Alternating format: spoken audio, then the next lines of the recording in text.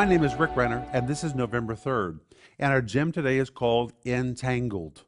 And our scripture is Matthew 25:15, where the Bible's talking about the Pharisees, and they were trying to trap Jesus or entangle him in his words.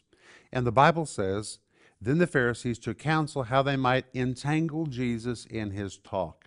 That word entangle means to set a trap, to ensnare, or to trap somebody in their words, to cause them to trip up and then say, we caught you. Every time I read this, I think about when my family first moved to the Soviet Union decades ago.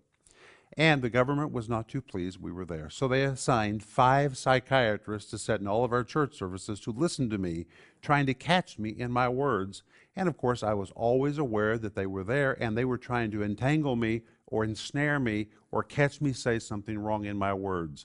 But the Holy Spirit always helped me navigate everything.